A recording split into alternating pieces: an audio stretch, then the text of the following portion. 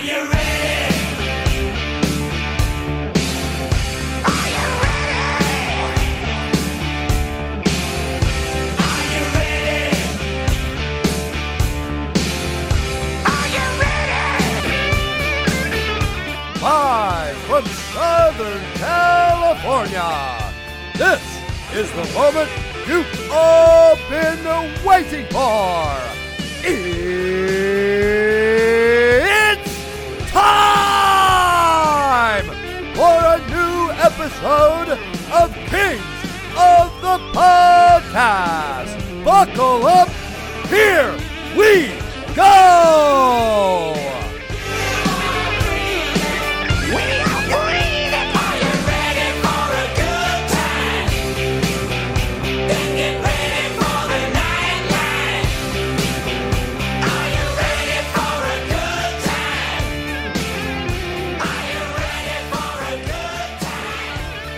Here we go, Kings of the Podcast, episode 137, season 4, rolling right along here. Dennis Bernstein, how you doing?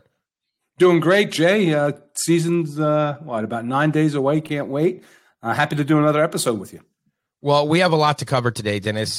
First of all, our guest coming up during the second period is going to be Tony Gasparini. Gaspo was a longtime scout for the LA Kings, even pre-Dean Lombardi. So we'll get into that, hopefully, with him. We'll talk about what it was like to survive Dean Lombardi coming in and cleaning house, then Rob Blake coming in, and I guess you could say cleaning house over a number of years. But Gaspo was around for a long time. He's now the VP and general manager in the USHL, the top-tier junior program, or junior league, I should say, in the U.S., kind of the U.S. comparable to the CHL, if you will. We'll bring him in the second period and hopefully get some good stories out of him. Maybe he has a receipt from Mark Yannetti, by the way, and that great waffles story that Yank told a couple episodes again. So that'll be coming up in the second period. But Dennis, in the first and third period, what I was thinking today, we would cover off on a couple of recent stories. We have reverse retro follow-up news. We talked about reverse retro jerseys a few episodes ago. And then we have these final roster spots that are going to be decided. We can talk about that. But Dennis, I think this is the news that we have to start with. You and I love our social media, and we love what social media can bring to the program. Apparently, the NBA's highest paid mascots, DB, Rocky, the mountain lion for the Denver Nuggets. Did you see how much this guy makes? He makes, I think, over $600,000. Yeah, $625,000. Dennis, we're doing something wrong. We should have gone to mascot school. By the way, there is mascot school, right? I think I saw that on 60 Minutes or Real Sports with Brian Gumbel or whatever. There's a mascot school that these mascots go to. But check this out. This is quite the spread from what I understand. It said the list that was going around, I think Sports Business Journal was involved in this or something. The NBA's highest paid mascots, Rocky the Mountain Lion, $625,000. He's the Denver Nuggets. Harry the Hawk, the Atlanta Hawks, he's $600,000. So he's just a beak behind. Benny the Bull, you like that one? Benny the Bull. I wish you guys could have seen Dennis's face. Benny the Bull, the Chicago Bulls mascot, he makes $400K. Now, Dennis, that's quite the spread, $600K to $400K. That's a drop from going from second to third. And then it gets cut in half.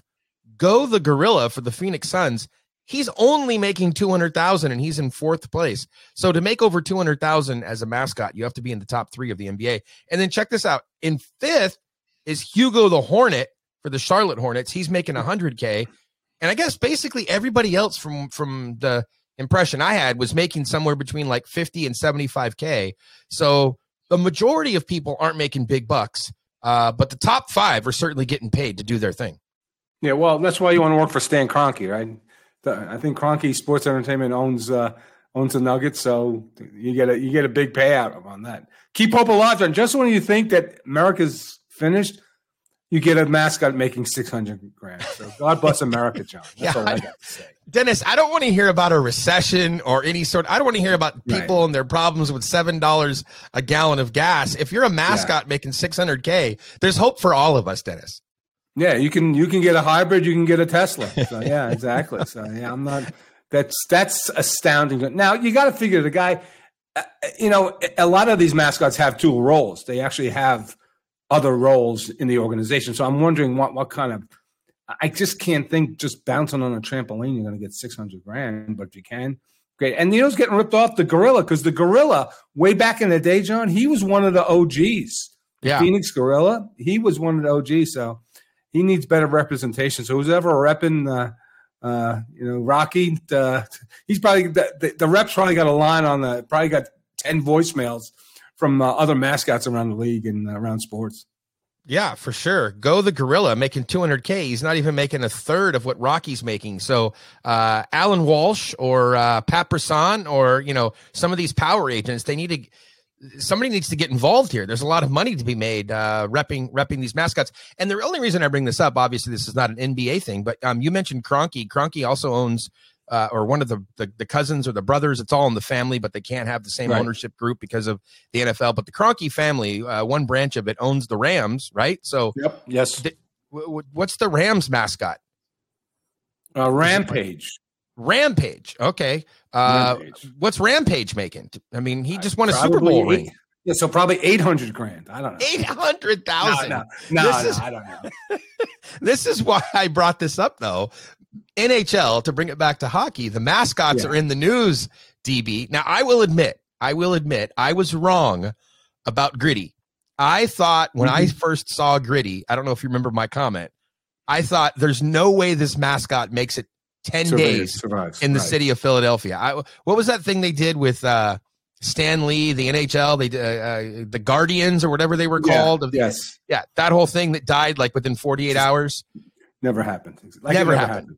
Yeah, right. It's kind of like the it's kind of like some of those third jerseys back from the mid 90s. Like, did the Blues ever even play in theirs? I think Mike Keenan shut that down, right? They announced those jerseys. They lasted all of a couple hours. So that's what I was thinking was going to happen with Gritty. I thought Philadelphia, tough city, right? They flip off Santa Claus. Like, there's no way Gritty's going to make it 10 days. Now, of course, I was wrong. He's gone on to become a cultural phenomenon and around, the world of sports. Yeah, and then remember the first night he comes out, he falls on his butt on the ice. Like, people are like, okay, this is not good. So it's not going well, DB. It's not going well. It's gone very well. As a matter of fact, when I went to Lake Tahoe, when he was up there in Lake Tahoe. Why would he be there? There was nobody there. There were no fans. He was up there. I still have photos of him. So he travels with the Flyers. He travels with the Flyers. He flies charter now. He's such a fun. Oh yeah, and probably makes big dough based off this list, even though we don't have NHL listing. Hey, John, I want to say one. I want to go off script for a second. Okay. With respect to the renovations at Crypto.com Arena, obviously last night we moved our seats around to John. They put the LED boards in on the top of the upper bowl. Right. Okay. I assume it's an aid or a guide or help to have the fans watch the game. Except when you put 20% of the board showing the video and the rest is two big blocks of statistics, and then obviously you have a sponsor sign. So it's only 20%. I didn't get that. I thought it would just be like another video board to watch the game, and it's not. There's like power play shots and guys, I need that board to watch the game, not give me stats that covers 80% of the board. Well, let me ask you, why can't you watch the game on the ice? I could, but I think part of the issue is, like, I'll give you an example. My seats last year were in the second row, and when it's down at one end of the ice, you can't see, so you'd have to look up, and they had those crappy LED boards underneath the main scoreboard.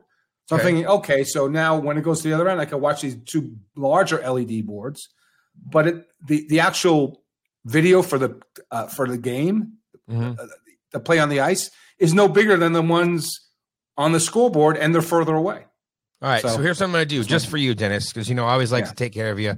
I'm gonna book Kelly Cheeseman. We'll get Cheese on here as he's the COO, I believe, of AEG Sports. I always get it wrong. I don't know what his title is. I think that's right. Cheese, which is kind of funny, right? But exactly. I'm going to book Cheeseman. We'll get him in here. We'll ask a bunch of questions about the renovations, and you can hammer him on the video board. Okay. It's one way to goad him to come on by just disparaging the video boards. I mean, it's great they put him in. You're doing a great job. To me, it's like I couldn't see I'm like, okay, I don't need half the board to tell me like the power play shots. Like, I Well, don't need Jim that. Hiller Put it on does. the big board. It's in Jim Hiller's contract. Jim Hiller should get a raise based off last night. If he's going to come in and Sunday improve night. the power play, then he wants to see the stats up there all over Staples Center. But yes, Exactly. you're doing a great job of alienating our guests. Luke doesn't want to talk to you anymore. Now Cheese isn't going to want to talk to you. So we're gonna have to play nice at some point, Dennis. No, I've been playing nice. Okay, can we loop back to the mascot though? Because I needed to just please. not that this is podcast of the mascots or whatever, but I Please, need go your ahead. opinion. I need your opinion about Bowie, the latest mascot debut in the NHL. The Seattle Kraken just debuted their new mascot, Bowie. What do you think of Bowie? As soon as I heard Bowie, I thought of Baba Bowie from my Howard Stern fans out there. Okay, John. So that's when they did the release, it took multiple years to figure out that's what you were going to come with as a mascot. Multiple years. That's what they said. I'm just saying. So that's it. I guess. Look, a lot of people getting paid in the mascot industry, right? Rocky's getting paid. There's some person or people that got paid years to figure this out and what it wanted with focus groups and all this other stuff. And maybe part of it is that Bowie can detect the Kraken. And why wasn't the mascot a Kraken? See, here's the thing.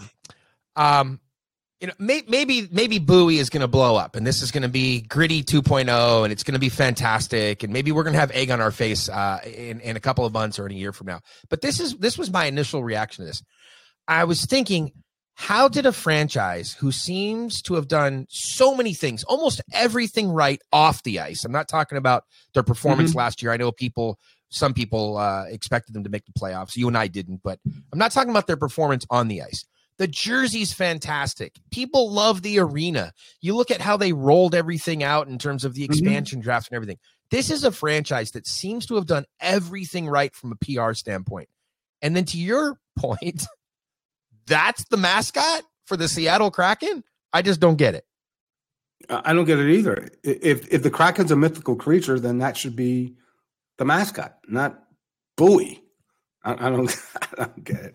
Okay. But we talked about this on SiriusXM, and shameless plug. I'm going to be co-hosting all week on SiriusXM, so I'm sure there'll be some Kings talk. We had Jim Fox on today, so we had a little chat. So if you want to listen, noon to 3 Eastern. But John, to me, it's also like it's not exactly the same parallel, but it's like if you're out of Seattle, do you care? It's like all this BS with Dustin's statue, which is like, who cares if you're in Ottawa and you don't think that he should deserve a statue? Like to me, it's the fans in Seattle. Will they embrace it? It's not going to be nationally iconic because, John, if you're hoping it's going to be like Gritty, that's a once in a lifetime thing. That's not going to happen every time you launch it. So that's what I look at with respect to if the people in Seattle like it and it draws more kids and it puts one more person in the building, then great, they won. And I agree. I like what the franchise has done. They're being patient. They've done everything right. There's been no hiccups, John, with respect to the arena or the team or anything like that. They draw very well. They have to be more exciting, obviously, this season. But, I don't know why a person in Colorado or Columbus would care about what the mascot is for. So I don't want to disparage it, but I would just think that the Kraken would be the mascot at the game that people could come and talk to. So it's an interesting choice by Seattle. All right. So I'm with you. That's fine. It's a Seattle thing, but it seems like you're trying to get under my skin by bringing up the Dustin Brown statue. You're trying to put me in a bad mood here tonight, Dennis, because that really irritated me. Not your comment, but that whole nonsense that people want to talk about Dustin Brown. Leafs fans, you have a statue of Wendell Clark. You have Sundin. You have Gilmore. What did they ever win? Okay, they might be your favorite players and you might like them, but you're talking about Dustin Brown, who was the captain of the LA Kings, who brought 2 Stanley Cups to the LA Kings organization, and he doesn't get a statue outside. I don't even understand how anybody's even entertaining this conversation. It's embarrassing the level of, I don't want to call it hate, Dennis, just chirping that takes place when people decide to crap on things when they don't really know what they're talking about. It's mind-boggling to me, DB. Yeah, it's disrespectful. The guy played in the league for what, 18 years for the same franchise? That hardly ever happens anymore. And he won 2 championships as the captain. Like, who's deeming what makes a statue like legitimate? Like, this is really easy for me though, yeah. Dennis. If Shane Doan deserves a statue in Arizona, and he absolutely does, okay? If Shane Doan deserves a statue in Arizona, why in the world would Dustin Brown not deserve a statue in Los Angeles, considering he delivered 2 Stanley Cups? I just don't understand. Yeah, and not for nothing, Oscar De La Hoya has a statue outside Staples. Don't get me started. Crypto.com. He hasn't. I don't think he ever won a fight in LA. So he's got a statue outside the building. He's never won a fight here. He lost to Sugar Shane Mosley twice. So to me, it's. I'm not trying to upset you. I agree with you, Toho. Like, who cares? Like, who cares what somebody in Philadelphia thinks about that? Like that's not the point. And he's already part of that mosaic outside the arena holding up the cup. So there's already precedence. So yeah, I don't get it. I don't understand it. I think it's just the way Dustin played, that hard edge, hard nosed type of play that people don't like him. He's one of those guys that you hate him if he's not on your team and you love him if he is. And that's what happens. But you know what? Based on what we saw on Instagram yesterday, John, he's real happy and he's chilling. You like that? Yeah, that was fantastic. That was fantastic. For those of you that don't get that joke, Nicole Brown posted a fantastic Instagram story over the weekend that had the video starts with a TV screen mounted to a wall playing the Kings game. And then she slowly pans over and there's Dustin with this goofy smile on his face, eating like a bowl of Fruit Loops or something, watching watching the game. And I think her quote was something to the effect of, well, this is new or this is different or whatever she said. I was cracking up laughing. I thought it was hysterical. Yeah, I texted her after I saw that and I just texted her one word, Instagram. She goes, it's really weird having after 18 years of having him home. But yeah, he's living it. Yeah. That's what I was saying a couple episodes ago, DB. I would love to write an article, one of those embedded type articles, and just sit there and watch game 1, October 11th, watch game 1. Yeah. What's it going to be like for him? What's he thinking? What's he doing? Like it's totally different, Dennis, after, that's been your life for 20 years. Yeah, it's weird for the guys in the room not to have him there, but it's also weird for him not to be there. But he's enjoying it. And I don't think he's going to be at the arena much. I mean, he's going to be obviously show up in February, I assume, for his jersey retirement. You assume? You think he might be there? You never know with Dustin. He's like, How great would it be if he wasn't there and Nicole just accepted the statue on his behalf? On his behalf, exactly. Hey, you know what, though? I don't even know if we need Dustin there because it was his son who was the star of the press conference. I think it was Cooper, right? He was the star of the press conference. So let's just get him back out there to accept the statue on behalf of his dad. That'll be fantastic. Yep. Hey, DB, we have a lot to cover in this particular episode. We do have Tony Gasparini coming up in the second period. Let's save our roster conversation for the third period. We have a lot of questions to get into. Which players are going to make the final roster? What's going to happen with Byfield? What's going to happen with Sean Durzi? What's going to happen with Sean Walker? What's going to happen with Arvidsson? Plus, you have the whole waiver situation going on with Jordan Spence, with Gabe Velarde, Lias Anderson, Jared Anderson-Dolan, Jacob Mavari. There's a lot of roster questions that we can get to. Why don't we just wrap up this first period, though, DB, talking about one particular thing, and it's a follow-up to something we covered on a previous episode, and that is the reverse retro jersey. Now, from what I understand, the Kings are getting ready to debut. They'll either start with a tease or just go with a full-fledged announcement. But perhaps by the time that some people even listen to this podcast, the LA Kings 2022-23 reverse retro jersey, or reverse retro 2.0, as I'm calling it, will be rolled out. And if you haven't done so yet, please go to mayorsmanor.com and vote in the poll. It's kind of a 2-part article. So we're going off of the trust system here, Dennis, because I'm gonna give away an answer here. This is a quiz where the answers are in the same book. Okay, if you remember those when you were a kid in school. So the answer to the poll, well, not really the answer to the poll, but the jersey is at the bottom of the article. So but what I want you to do is I want you to vote before you see the jersey. So we're going off the trust system. So go to the article. It's on mayorsmanor.com. It's been up for a couple days now. There are 5 jerseys to select from with 3 different crests in different sort of iterations of purple and yellow and 3 different crests that are available. 5 jerseys to select from. Select the one that you like the best. That's the poll. And then after you voted, go ahead and read down below, and you'll see a couple of additional mock-ups that we've provided of what the jersey is expected to look like, as well as some information about the release, the New Year's Eve game that's going to take place, and with the reverse retro jersey, the debut of the jersey on the ice, which is coming up in mid-November, etc. So you have that whole article.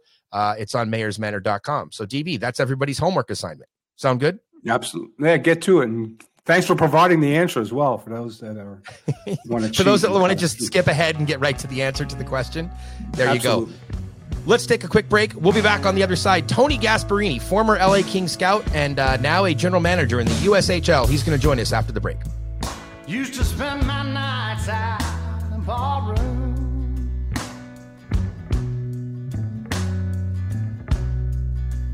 Liquor was the only love I'd known.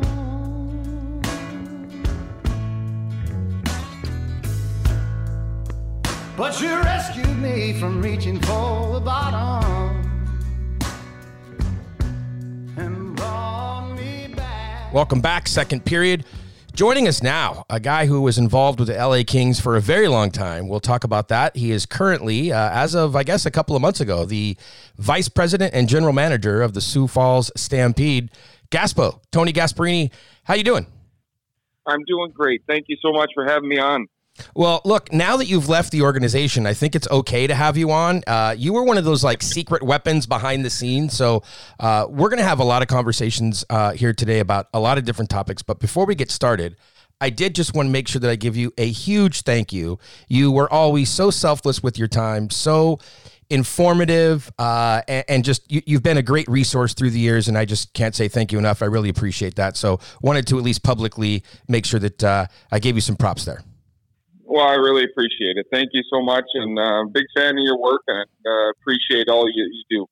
All right, so enough about all that. Let's get into you. Let's get into the good stuff. And I'm not really sure that people, fans, the majority of fans connected to the Los Angeles Kings probably know much about you. As I said, you've kind of been that secret weapon behind the scenes. Let's just get right after this, though. How about what's been the best part and the worst part about no longer working for Mark Yannetti? Well, to be honest with you, the best part about no longer working is I feel a weight lifted from me. You know, for 15 years, I've been carrying 200 plus pounds on my back. So, I mean, what can you say? It feels like a weight has been lifted off me. It's hard work carrying him around for all those years. Well, look, I was going to save this for later, but we might as well just get into it right now. I do know that you listen to Kings of the Podcast. I'll say on occasion. I know you're very busy, so I'm not sure if you've caught the last episode or not, but we did have quite a bit of discussion about you, and Yank was quick to give you a lot of credit for a lot of your work through the years. But there was one story in particular that I thought you might have a receipt for, and that is Yank, as only Yank can do. He went into an elaborate story about a visit that you made to the Yannetti compound there in New England, and he spent all day and he's making his sauce, and he gave you basically a gourmet meal with 17 courses, etc. And then allegedly, when you had him over to your house, you gave him waffles for dinner. Yeah, I got to be real honest with you. It was quite true, but the only difference was my visit was prearranged. We had a day off. We did some video. He cooked. It was awesome. He did an unbelievable job. His visit was impromptu. Like, it was at a last minute thing. I remember distinctly we had kids coming from 9 different things, and my wife was so busy. She was like, "What is Mark doing here?" And I go, "Well, we're going to a game, and it's right by our house." And my daughter, God bless her, dropped her to college this year. She is quite an assertive young woman, and that story that he told was 100% true. She just fired into him like, "What are you doing? You're cutting it wrong." It's great. It was true. And the funny part was I actually told the story with my daughter, and she goes, "I would never say that." And I go, "Oh yeah, you would." I think Yannetti's known best for, his scouting prowess, but I do have to say that some of the best Mark Yannetti stories on this program have all centered around food, whether it was that story or whether it was Christian Rutu coming on and talking about Yank's disdain for vegetables and those sorts of things. So good stuff. Your life has kind of come full circle. Just to bring things back to you, you were with the Sioux Falls Stampede back in 99, I think it was, as you were an assistant coach, and then eventually you're in college with Union, and then you get hired by the LA Kings, and now you're right back to sort of where you started. I mean, that has to, on a certain level, feel really cool, but on a different level, it's also kind of weird, right? It is a little bit, and it has come full circle. I was here as a 23-year-old young assistant coach with an then expansion team, Sioux Falls Stampede, working with Bob Motzko. We were together for 2 years, where I was an assistant coach, and I did a lot of the recruiting and coaching. Spent 2 years as a general manager and head coach, and at age 25, I can just honestly say, looking back, way too young for that job at that time.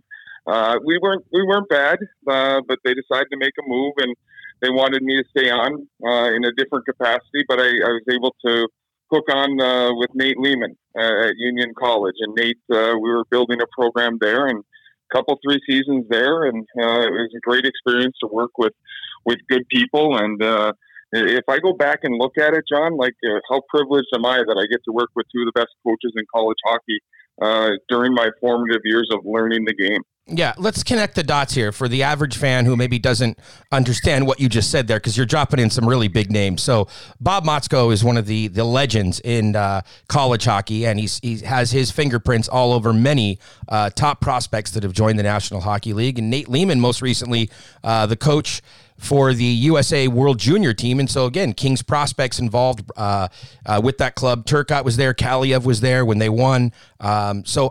It's kind of this thing, right, where the hockey world is a very, very small world, and you either end up working with somebody, working for somebody, or at least having a really good relationship because you've worked against somebody in certain situations. But it's a very small world, over the last 25 years for you.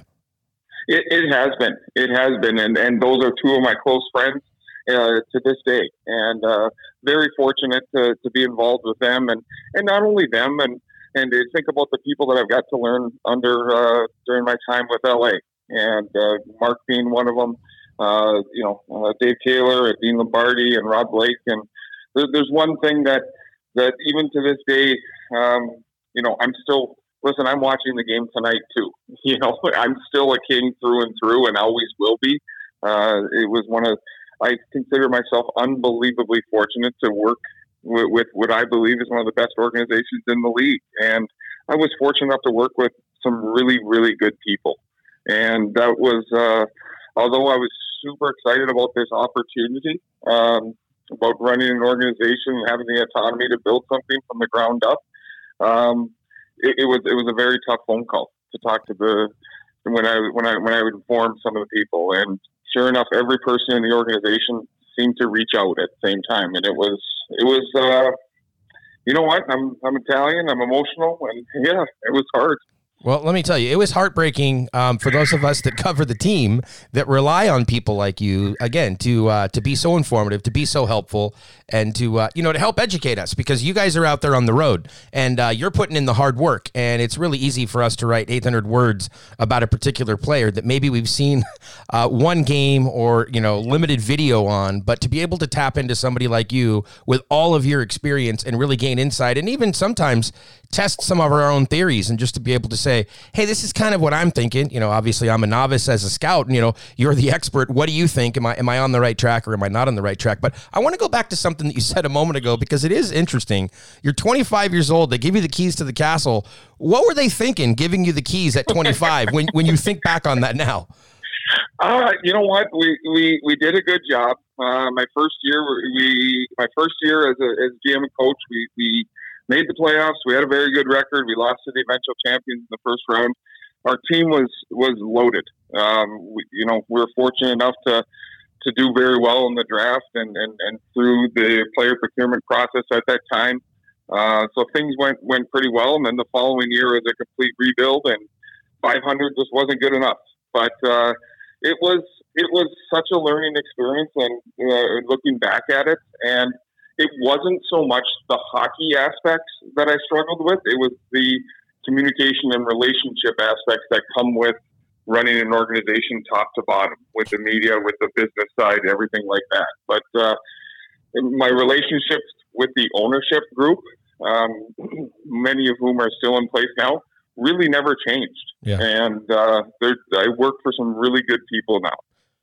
So give us just a real quick thing. I want to spend the majority of today talking about the Kings, but your time with Nate Leaman there at Union.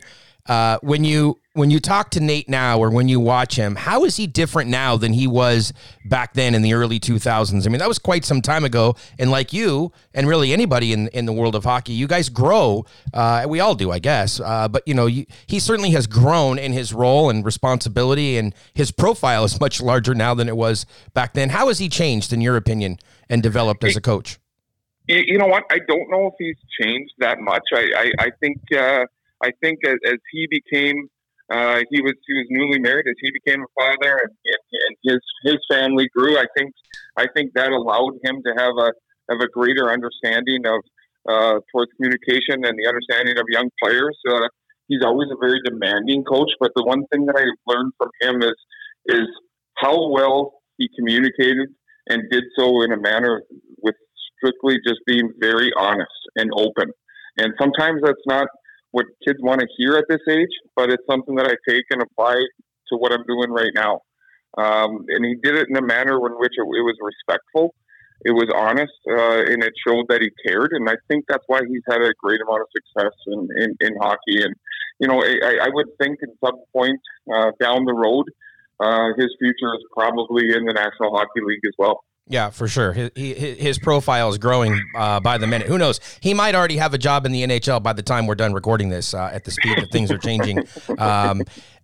Now, how about this, though? Many people might not know this. The LA Kings organization has been a fairly stable organization since 2006 on, in the sense that Dean Lombardi and his crew had a long run as general manager and team. Rob Blake has been in place now for many, many years. You are the one guy that kind of arcs over all of that and that stuck around through all of those changes. Many other people did not, either by the team's doing, or their own doing. They were no longer part of it. But you were hired right before Dean came on board. So take me back to that time period. You come on board in 2005, and you're thinking you're living the dream. You just got promoted into the NHL, and life is great. And that whole group lasted all of 1 year. Yeah, actually, it was half a year. So that was that was a welcome to professional sports moment. It was a time in January, I believe, in which we had 15, 16 scouts, and then the next day we had two. It was myself and Brent McEwen that were left, and it was Dean's first year, and we just kind of it actually in hindsight it was quite fun, because basically we just went everywhere. Mm-hmm. And we went everywhere as a staff, and we looked at numerous lists. We looked at how we did things, and it was unbelievably rewarding that year to just go into the list and have a blank slate and not look at anything else, and have the autonomy to just, well, this guy's really good. And Mark will probably divulge, where some of those players were on our list, but it was one of the most rewarding experiences that year, because of the success we had in the draft that year, but also how we did it together. And it was quite fun. Once you get to know Dean Lombardi, he's a great guy, an evil genius in many, many ways, but he can also be intimidating. So tell me about that transition period where, everybody else gets turfed. You're there. Dean comes on board. What's that first meeting like in terms of talking to Dean Lombardi? Yeah, it was the last phone call telling me I'm safe. So it wasn't fun. You know what? Dean and I got along very well. I think, maybe it's both Italian backgrounds. Maybe we're very honest and open with people. I didn't find him as intimidating as others, just because my dad was quite similar to Dean, and he has a hockey background, and I didn't find him quite as intimidating. So I think that's one of the reasons why we maybe hit it off a little bit, just because he knew I would work really hard, and he knew I would be open and honest, and he knew I was very opinionated. So, and I think the biggest thing that I learned from Dean is it not only is about the successes that you did have in any particular draft, or whether you drafted him or had him rated high or not. He was great about identifying the things that you got wrong, being open about it, and then finding the ways not to redo that same mistake, or not to have that same mistake happen again. And that's a real learning process as a young scout, and certainly helps you get better moving forward. Well, Dean likes it when intelligent people push back. So it sounds like you weren't afraid to push back with some of your ideas when you say you're opinionated.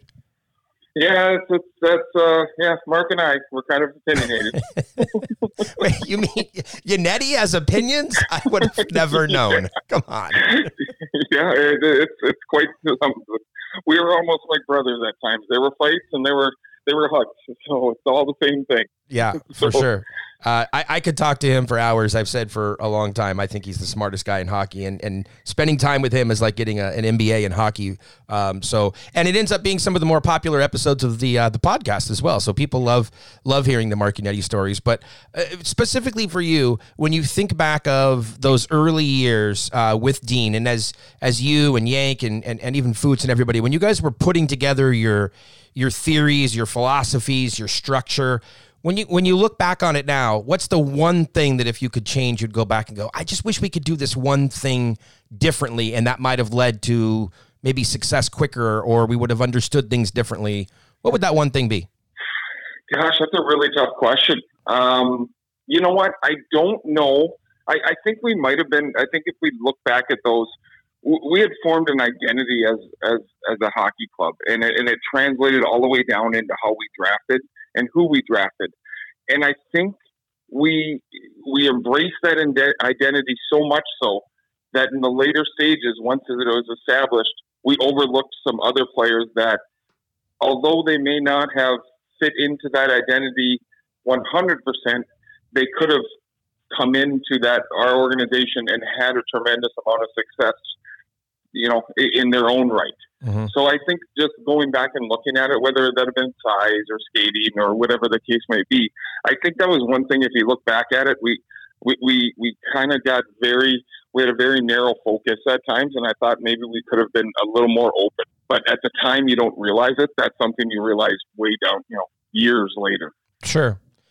Yank has talked about the fact that it was really invigorating for him when Rob came on board and they kind of changed things. And really from December 2018 on, when they turned the page from the old and were looking forward to the new, and I'm paraphrasing a little bit, but those next two drafts of wanting to be in the top 5 and then COVID hitting and reinventing how you guys as a staff and as a group looked at players and evaluated things.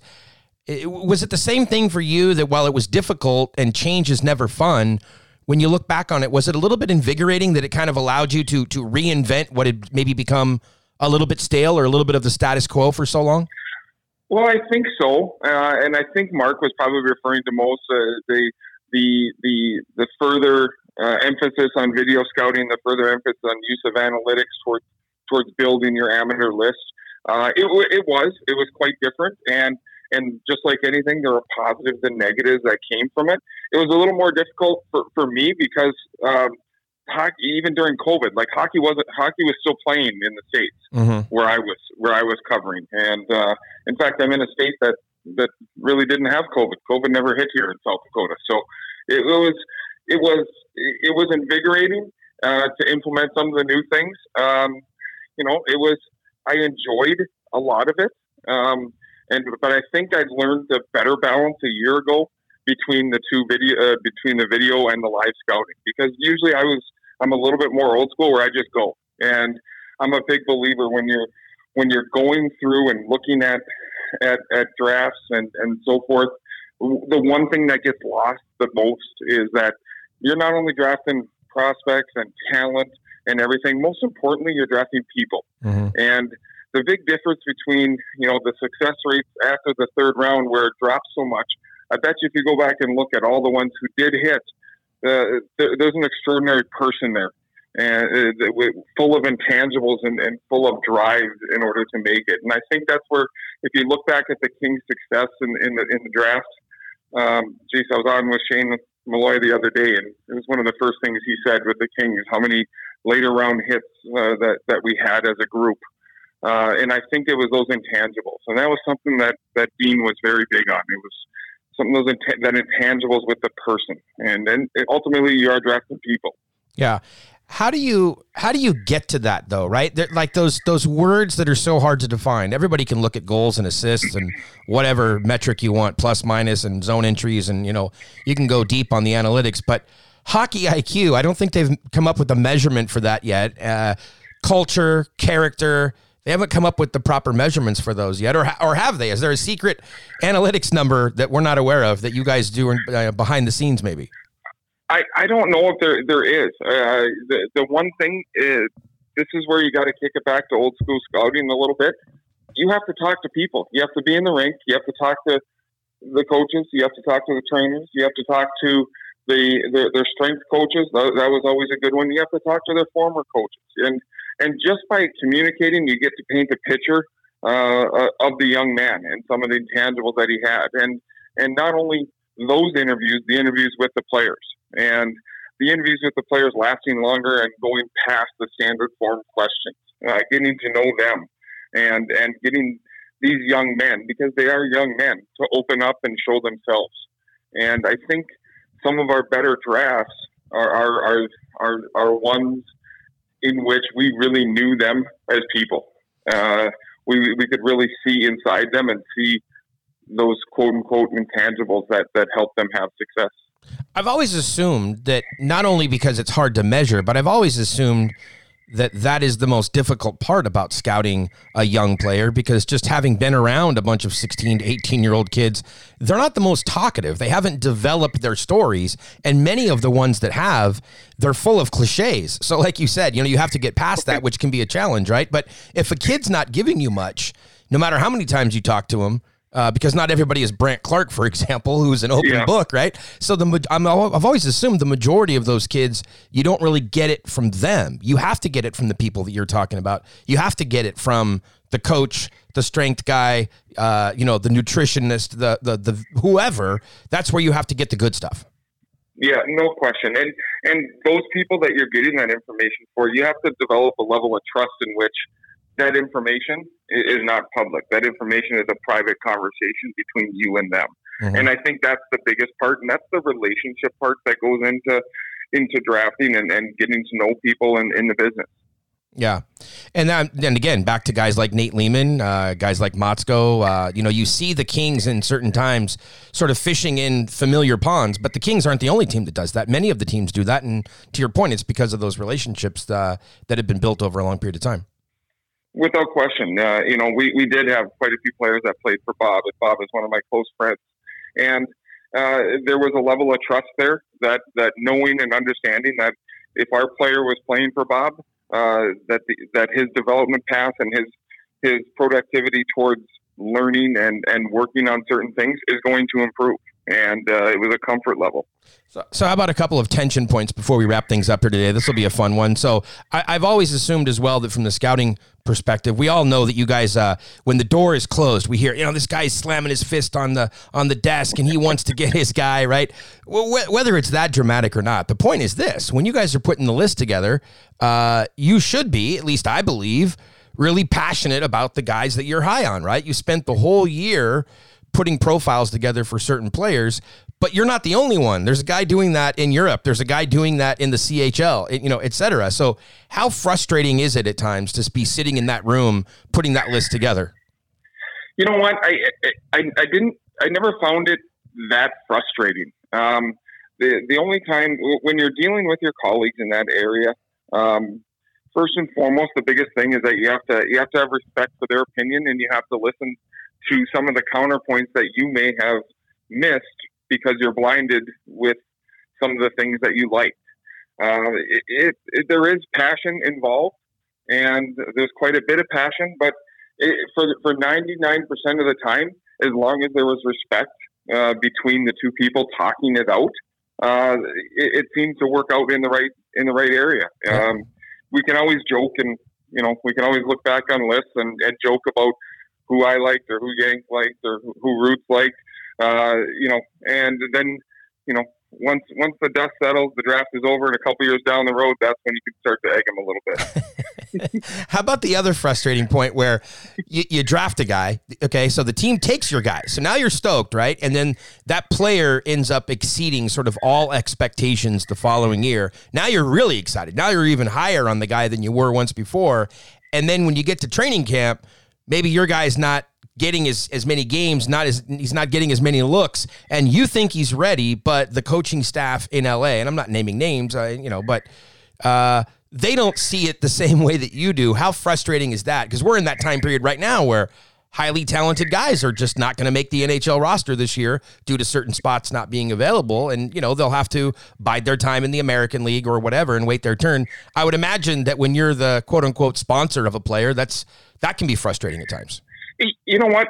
A little bit, but you always kind of put it in context, John. And in regards to, they're attempting to play in the best league in the world. And very rarely, if a player who is boxed out or isn't getting that opportunity, very rarely do NHL level caliber players not make the NHL and something. Maybe it's a different organization, and maybe when a change is needed and so forth. So usually speaking, like in other teams are doing their job as well. So they're looking at this and they can see the depth chart if a young player or so-and-so is boxed out just due to overall depth.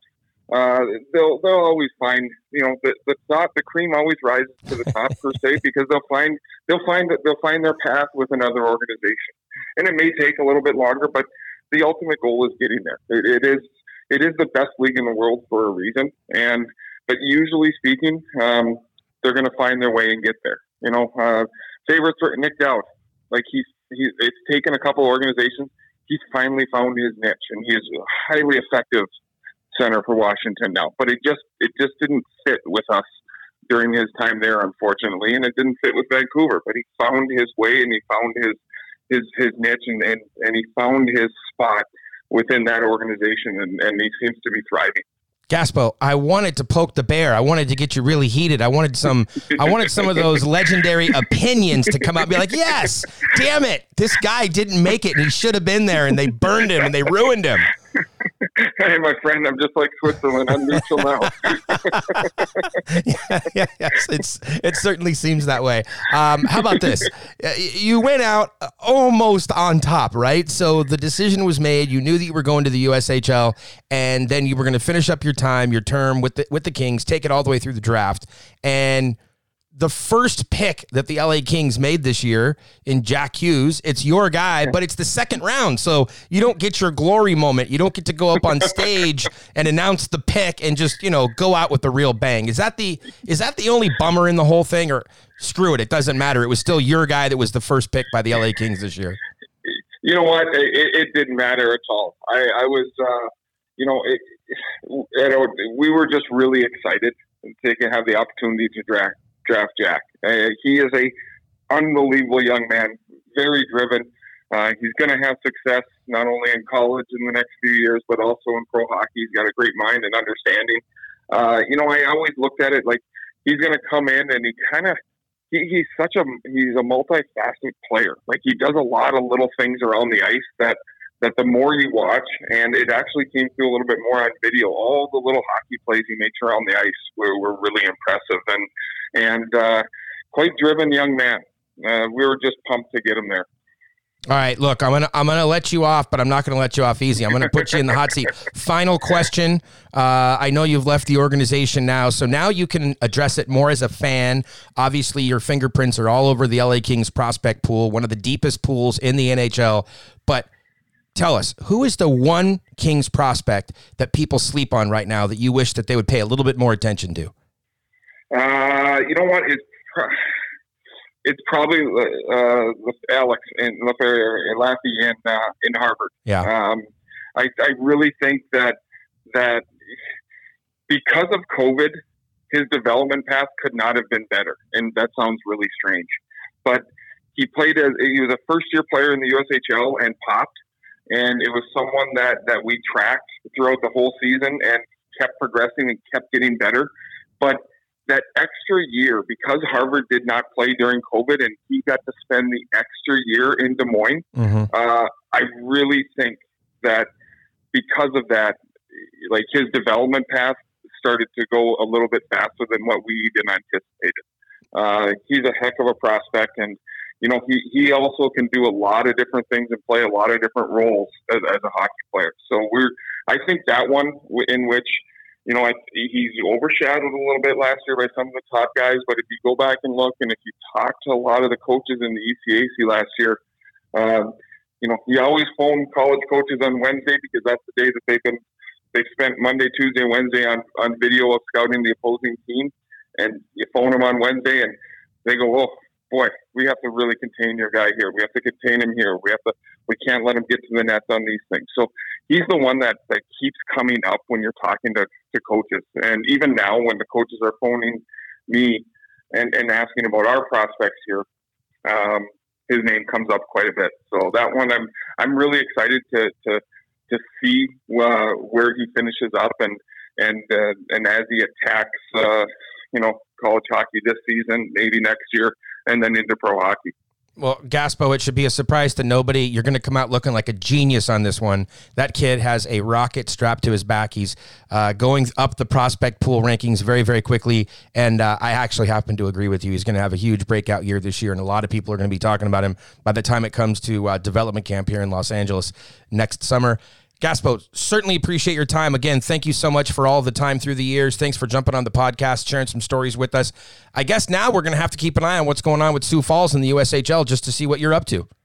Yeah, we've got to build here, so we're building right now. We'll be watching it all season. You have a great evening, my friend, and thank you for the time. Really appreciate it.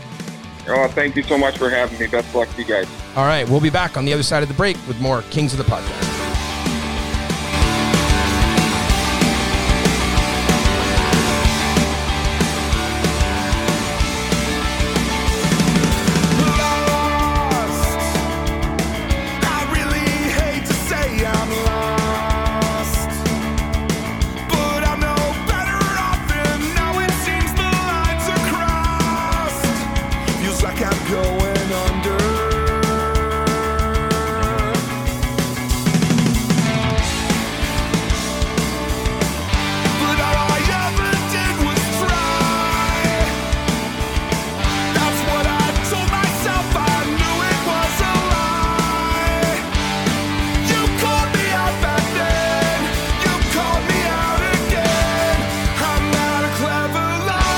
Welcome back to the third period of Kings of the Podcast with DB and the Mayor.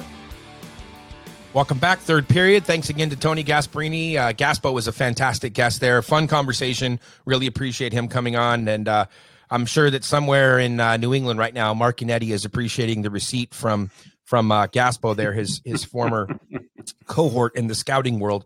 DB, before we continue, and we have a whole period here of Kings roster news to get to, I have to ask, and I should have asked right off the hop at the beginning, you surprised everybody. You didn't even tell me. I showed up in Ontario, and there you were, Dennis Bernstein in Ontario for an actual hockey game. What's the story there, DB? What'd you think? Give us your review. Now, I know you've been there before, but that doesn't count. It's been a long time. It's been probably 6 or 7. Now I can silence the critics that say I've never gone. No. And now I'm good for another 5 years.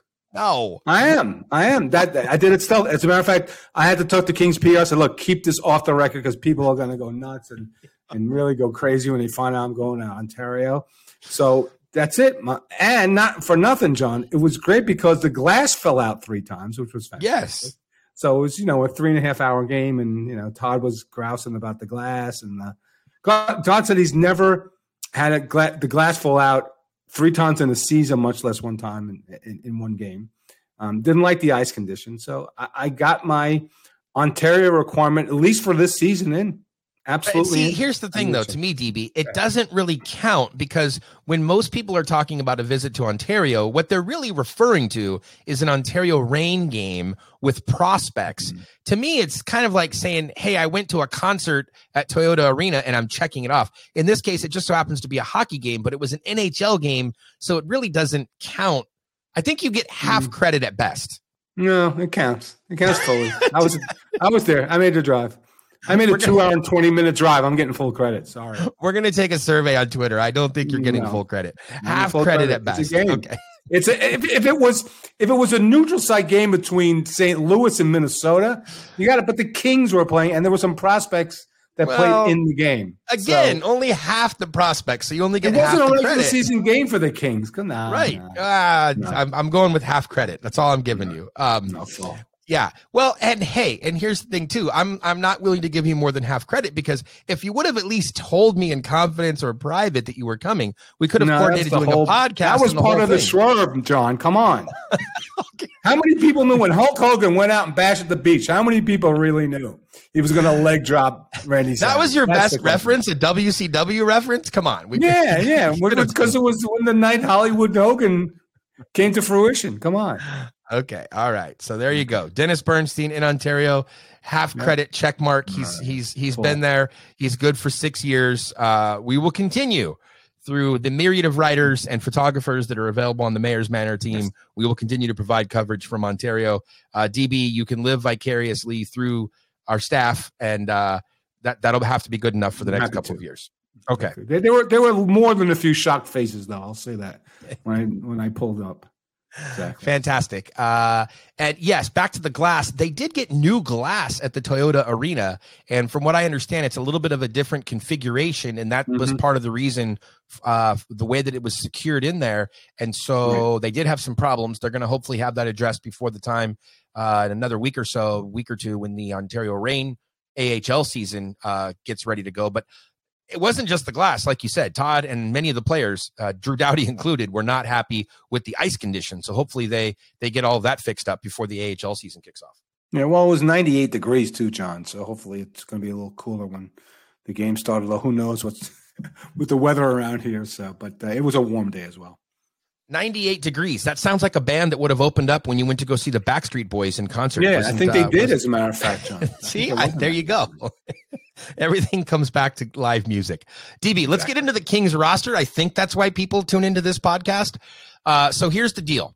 There are some open questions, and let's try to tackle some of them. We've talked about a few of these things prior to the season and throughout the summer, but now that we're into training camp, now the heart of things are happening, we have a little bit more context, a little bit more clarity. So let's try to go in order. We'll do forwards first. On the forward side, the top line, it's settled. I don't think there's anything to talk about. It's Fiala, it's Kopitar, and it's Kempe. And Todd had confirmed that, and that's been what he's using, or that has been what he has used, I should say, during the preseason. So that's good to go. That gets a full check mark, Dennis. The second line is where things start to fall apart, because on the second line, you have Danault playing with, on his left side, Trevor Moore. Victor Arvidsson will eventually be over on the right side. However, he's not available yet. And again, back to mayorsmanor.com, there's an article that I put up over the weekend that breaks down sort of the timeline for Arvidsson. And from what I understand, DB, they're looking to around November 1st, which was that time frame that we had talked about a few episodes ago, does appear to be kind of what they're targeting. And there are two games right around that date. I think they play back-to-back on the 31st and the 1st, if I'm not mistaken. It's in the article, guys. But the bigger point is that there's a possibility that he's going to play in a preseason game, which would be here towards the end of preseason, the last game, which is against the Ducks. So that sort of looks like what's going on with Victor Arvidsson. I don't want to say he's ahead of schedule, but the reviews that I'm hearing from our sources are very positive in terms of how he's doing in his recovery, and the Kings are happy, and that's why now they're hoping he can maybe get a preseason game in, Dennis. Yeah, well, they're taking the non-contact jersey off him. So he's skating in a regular jersey now. So, again, he's the natural RW2 here, and the question is going to be when he's ready to go, who's going to stand in for him. But now at least it doesn't look like a long-term situation, which is a good thing. And the question is who's going to step up in his absence. Okay, so let's put a pin in that. We're going to get back to it because we have to get through all 14 forwards, and then we'll loop back to right wing too. So on the third line, the plan long term is to have Iafallo on the left side playing alongside Byfield and Kaliev. Now, Byfield has missed the last couple of days with an injury, or excuse me, not an injury, sorry, with an illness. And from what I understand, he's expected to probably be out the next couple of games, but hopefully he will return by the weekend. And of course, that would be the final preseason game that's taking place, I believe, on the 8th. So assuming that he's back, which I am assuming at this point, and we'll talk what if he's not in a moment, but if he's back, the third line is set with Iafallo, Byfield, and Kaliev.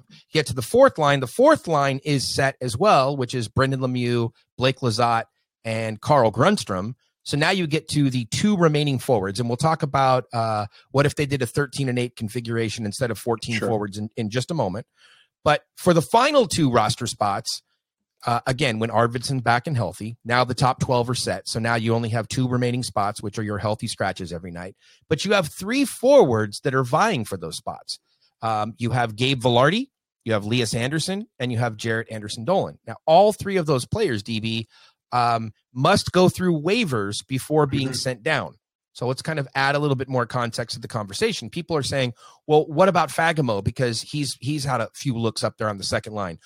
What about Kapari? Well, here's the thing, DB. Both of those players are waiver exempt. So you can send them down.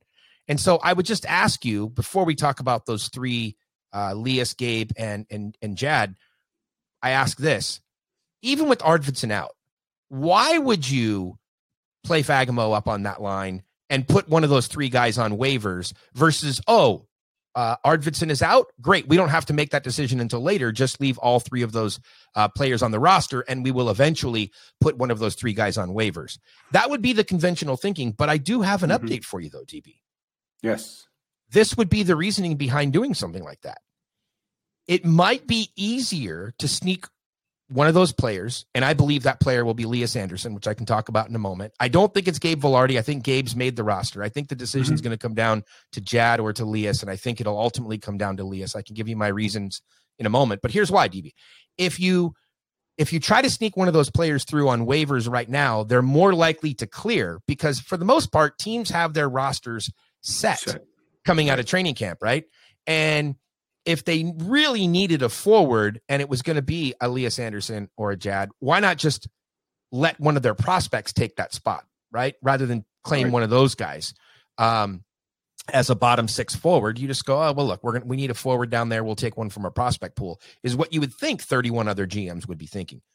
But if you wait 2 weeks or you get closer to November 1st, and now you have to put one of those players on waivers, DB, because now Arvidsson is back, well, another team might have an injury or something where now they're like, hey, let me pluck that player off waivers. And because when you get a player off waivers, you need to play him or keep him on your NHL roster for 30 days or risk losing him back again. But if you have an injured player in the first couple of weeks, you go, hey, let me snatch this guy off waivers, right? And then I can hold on to him for 30 days and he'll probably fill a hole. And then I'll cross that bridge when I get there about what am I going to do with them once my injured player comes back. That type of thought doesn't exist in the beginning part of the season as these rosters are full. So there is a possibility that Lias Andersson could be put on waivers here sometime over the next week. Hopefully he clears. He goes down to Ontario. And then Fagemo or Kapari could end up being added to the roster because at that point you'd figure Arvidsson's out, so you have three spots that are available. Vilardi took one. Jad took the other. And so you could put Kapari or you could put Fagemo on the roster at that point. The only reason I see where Fagemo fits in is I think his style, if he's going to play on the second line, I think his style is most closest to Arvidsson as opposed to Vilardi and Jad and Lias Andersson. So for that reason, I could see him as an option. But from an asset management standpoint, John, what's it come down to? Risk. Like, who do you want to risk and how much risk is it that they would be claimed? And I agree with you. I think sooner than later, because exactly. You're at all these teams are 23, but look, here's a guy who might think it might be our 13th or 14th forward, so you could lose him there. So I think it's a lot about the asset management. It always seems to come down to that. It is all about that. We should make T-shirts that say that. It's all about asset management. I don't want to play GM Rob Blake, but I will for just a moment. Yeah, if please. it was me, and I probably differ in the organization's opinion than this, before I give you my opinion, I would say the reason I believe it's Lias Andersson is kind of twofold. One, because he's not a Kings draft pick, and people are like, "What are you talking about? Who cares?" Here's why. Anytime you're a first-round draft pick, you carry that cachet with you for the rest of your life. Right? It's just a reality. Does it mean that you're guaranteed a spot? No, but you are going to be given extra opportunities as a former first round draft pick. That's been proven time and time again. I think the same thing holds true when you look at, were you drafted by this team or were you not drafted by this team? And I just think back to no further than the Derek Forbort versus Braden McNabb decision when it came to, the expansion draft. It's just one particular point. And I'm sure there are many other examples that people can think of. But Braden McNabb was the guy to hold on to over Derek Forbort, but he was a former first-round pick, and in this case, he was a guy that was a draft pick rather than Braden McNabb, who had been traded for. Same thing with Lias Andersson. He was traded for. He wasn't an LA Kings pick, and Jad is such a character, culture guy that I can see that that's the direction that it goes, that they put Andersson on waivers over Jad. But here's my point, though, DB. If it was me, and I hate saying this because people are going to take it the wrong way. They're going to think I'm anti-28, and I'm not. I love the player. I've said for a long time he could even wear a letter in LA one day.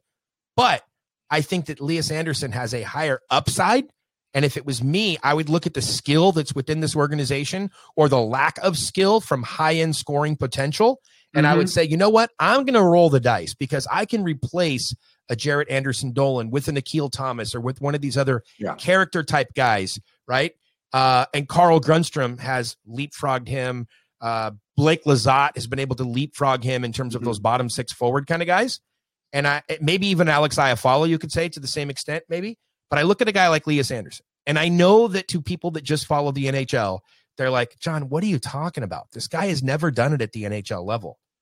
But DB, he's lit up the American League, and I know the American League is different, but I just feel skill-wise, Lias Andersson, he's going to break out at some point. And he has a little physicality to him. He has a little... Oh, yeah.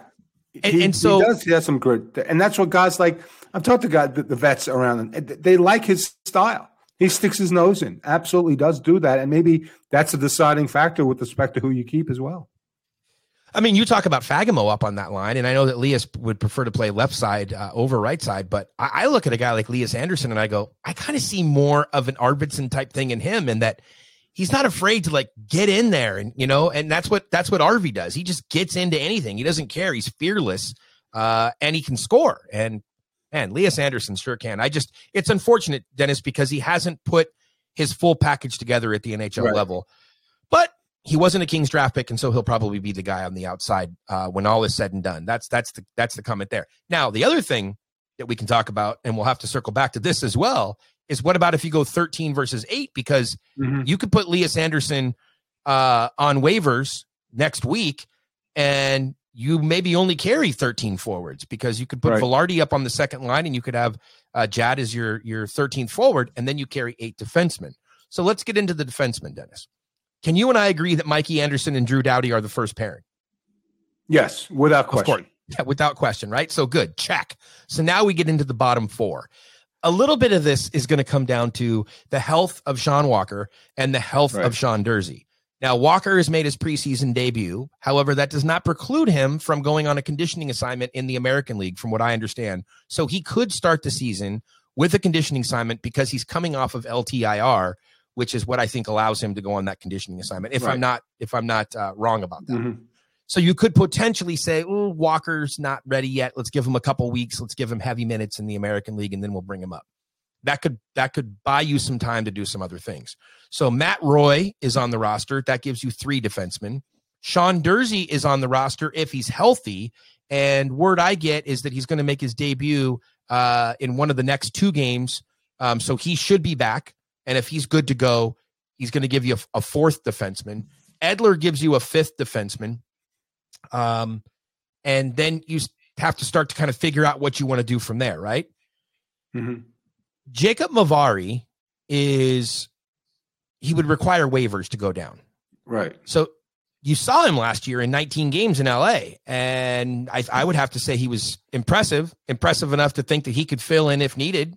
And Edler, you don't want to give 82 games to, right? You probably want to limit him to about 55 to 65 games. So you're going to need another left shot defenseman. We talked about it on the program recently. The guy who played more games on the defensive side of things for the LA Kings last year than anybody else was Toby Bjornfoot. He could make the roster, but DB, he could start the year in the American League also because he doesn't require waivers. So then you get to Brandt Clarke, and there's the other thing. So even if you go with 7, even if you go with Anderson, Doughty, Walker, Roy, Durzi, Edler, and Bjornfoot, and you have 7, right? You could go, well, what do you do with Brandt Clarke? Well, you can still keep Brandt Clarke, and you could go 8 and 13 like we talked about. So for me, all of the decisions around the defense really start with Brandt Clarke. We haven't even talked about Jordan Spence, but for me, they all start with Brandt Clarke because I think you have to have Clarke on the opening night roster and you have to give him NHL games. They came into the preseason wanting to get a look at him in every preseason game. Dennis, I think that up until now, he's passed every test. I think you have to put him on the NHL roster on the opening night, and then you have to make a decision before game 9 or game 10. Yeah, here's the challenge, and it goes back to the rule that should probably be erased, is the age limit rule. And what's Brandt Clarke going to do in juniors? He's going to dominate. He's going to have highlight reel goals. He's going to play 25 minutes a night. And what's that going to do for his development? Nothing. So it's just, it's tough because it's not a meritocracy, because I think that Jordan Spence should be on the team. Like, there's no reason Jordan Spence should be on the except that this goes back to a lot of things. He's a first round draft pick, Brandt Clarke. And I asked Trent Yoni, I said, can he play in the league now? And they've danced around this, at least publicly from the coaching staff standpoint. And he said he will play in the NHL. Whether it's this year or not, I don't know. And I know that, but I'm like, can he play right now? I don't, John, I think that defense wasn't the issue last year, right? Because they were 10th in goals against. So if Sean Walker's healthy, and John Sexton, I feel good. There was some rust. I'm going to play. If he's your left side, second pair defenseman, then it makes it difficult. If you want to talk about asset management, to keep Brandt Clarke, then you're going to waive certain players maybe you don't want to waive, or not reward a kid like Spence who did great while he was here. I know potentially it could be Toby Bjornfoot and Jordan Spence on the top pair in Ontario to start the season. And I wouldn't have any problem with that. But again, you're rewarding Brandt Clarke when we're not really sure at the expense of a guy like Spence, who, and I watched the preseason game against Vegas very closely. He played damn good defense against big guys up front like Jack Eichel. So it's a great dilemma to have, John. And if they went that route and kept Brandt Clarke, the guy's exciting. There's not a more exciting defenseman or player on this team, maybe Fiala. But this kid, the personality, everything, I'd love to see him up in Los Angeles. The math is really working against him. And you have to do a lot of math to keep him on that opening night roster. But if he does land there, I've got no problem with that.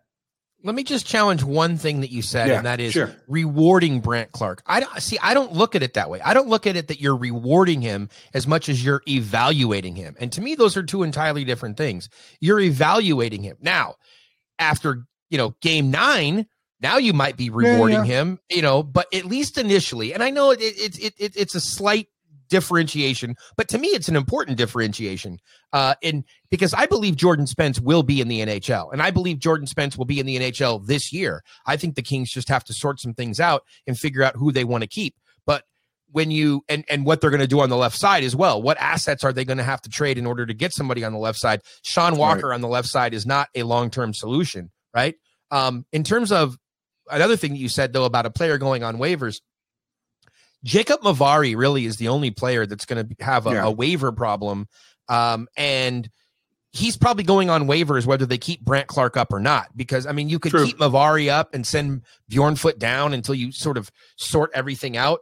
But I think it's more likely that Bjornfoot would be up and Mavari would be sent down. And I just don't see another NHL team at this point taking taking Jacob Avari. I would be surprised if they did. And that's not a knock on the player because, again, I think he's more than serviceable. He showed that in 19 games last year. I think he actually played better than most people would have expected. But I think right now the priority should be figuring out the math, figuring out how to get Brandt Clarke into that lineup. And it's kind of screwy because they are top heavy on the right side, Dennis. And even if you move Walker over, they're still top heavy because if Walker's on the left, you have Doughty, Roy, Durzi, and then Clarke. Even if Spence is in the American League, you still have 4 right-handed defensemen. So, Brandt Clarke is going to play. Maybe Sean Durzi being injured is the best thing possible in this particular situation because you can go to Durz and you can say, hey, look, we want you to play every other game for the first month, kind of ease yourself back in coming off the shoulder injury. And maybe he can eat it a little bit more than he would if he was 100% healthy. I don't know. The long-term solution, John, is trading a player. Well, yes. Or something. That's the long-term solution. There's too many. If everybody's healthy, it's the opposite of last year where they couldn't find guys. They had to reach and dig down deep to get guys to play. And that's not the case this year. If everybody's healthy, that's a big-time numbers problem on the right side. And the way to resolve it would be, and you don't make trades in training camp. People asking me about not just L.A. with Chychrun. I'm like, I don't remember the last big trade that happened 7 days or 9 days before training camp. I think what you see is what you get. And with respect to that player, Arizona wants to hold on to him because who knows what's going to happen. And you try to raise the value, trade him at the deadline or next summer because he's got 3 years left on his deal. But Dennis, look at what you just said there, though, about making a trade. The real answer is not trading one person. The real answer is trading 2 people because trading Sean Walker, he has 2 years left to get that contract off the books and to free up money. That doesn't really solve your problem because you still have 4 guys on the right side. And I didn't even mention Jordan Spence and I didn't even mention Helge Grans. So you already with Brandt Clarke have 4 guys in Doughty, Roy, Durzi, and Clarke. That's 4. Add Spence, that's 5. So trading Sean Walker doesn't help anything. You really need to trade 2 guys out of that group in order to clear some room. And then, you figure out what to do with Grans in another, year plus, because you figure that he can play in the American League all year this season. Well, and the extra defenseman, because of what you mentioned, Edler's not playing 82 games. So you need probably the extra defenseman on the left side, right? That would be your 7th defenseman, would make more sense than the plethora of right-handed defensemen you have. Yeah. So a lot of interesting stuff happening on the roster, both at forward and on the defensive side of things. The goaltending is pretty much set, Dennis. You're going to have Jonathan Quick and Cal Peterson. Very interesting. Obviously, I think 32 gets the opening night start, but very interesting to see from that point forward how Cal gets into the mix. Can Cal get hot? Can things get going? We're going to save our predictions. We'll do a prediction episode like we always do, Dennis. But I am curious about one thing. And I didn't ask you this ahead of time, so I'm asking you off the cuff here. Has your opinion changed at all of where you think the LA Kings will finish? You don't have to tell us where. We'll save that for another week or two. Another week, I guess, because the opening night is coming up. But I'm just curious, have you seen anything during training camp, during preseason yet, that has caused the needle to move one way or the other for you? No. If I had to handicap the division, I would handicap it the way it finished in the top 3. Calgary, Edmonton, and LA. So okay, I think the change is Vegas. I don't like what Vegas I think is in a lot of trouble, and Vancouver will be a little bit better. So that's part of it. So I think that they're a playoff team. I think they're in the 2-3 in the matchup in the first round. I'm not sure they get there with the spec. And look, if Fiala's going to be a point again player and they can get some of the kids to emerge and be a force offensively, could they win the division? Yeah, because they were 12 points out. That's 6 wins. They could do it. My challenge, John, is like to be a 99-point team with a +3 goal differential. You have to. That's a tough trick to repeat. So the offense really has to come through. So right now, Fiala's a great ad. I'm going to have to see others not regress, and so 1 or 2 other players to progress offensively.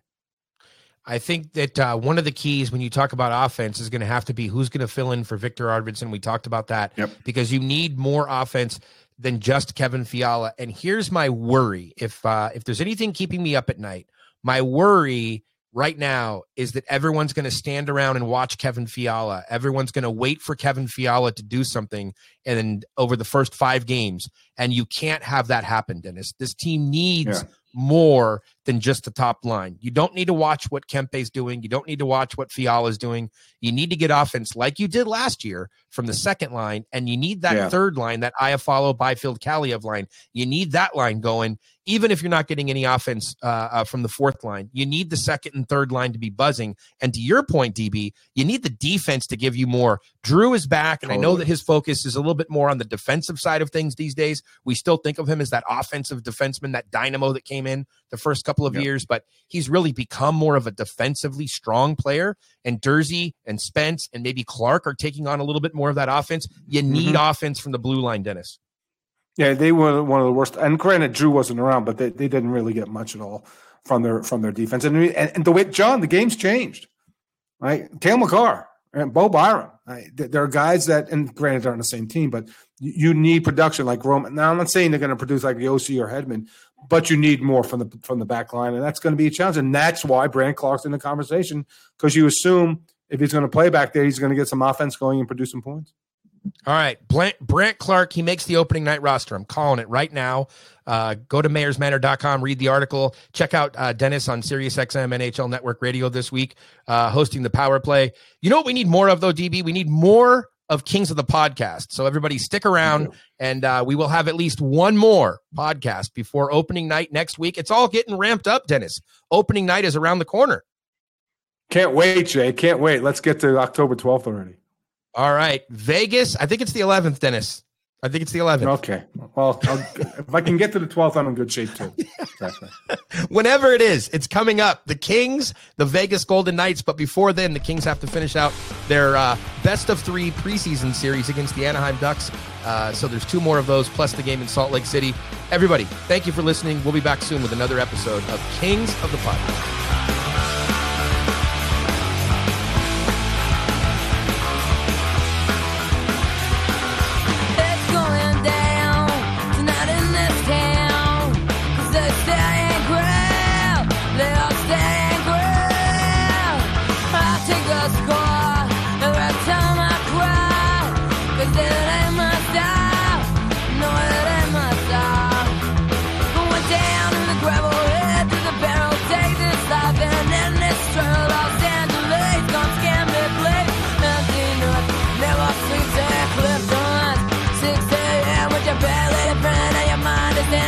Just up the right to be a human in control. It's warmer in hell, so down we go.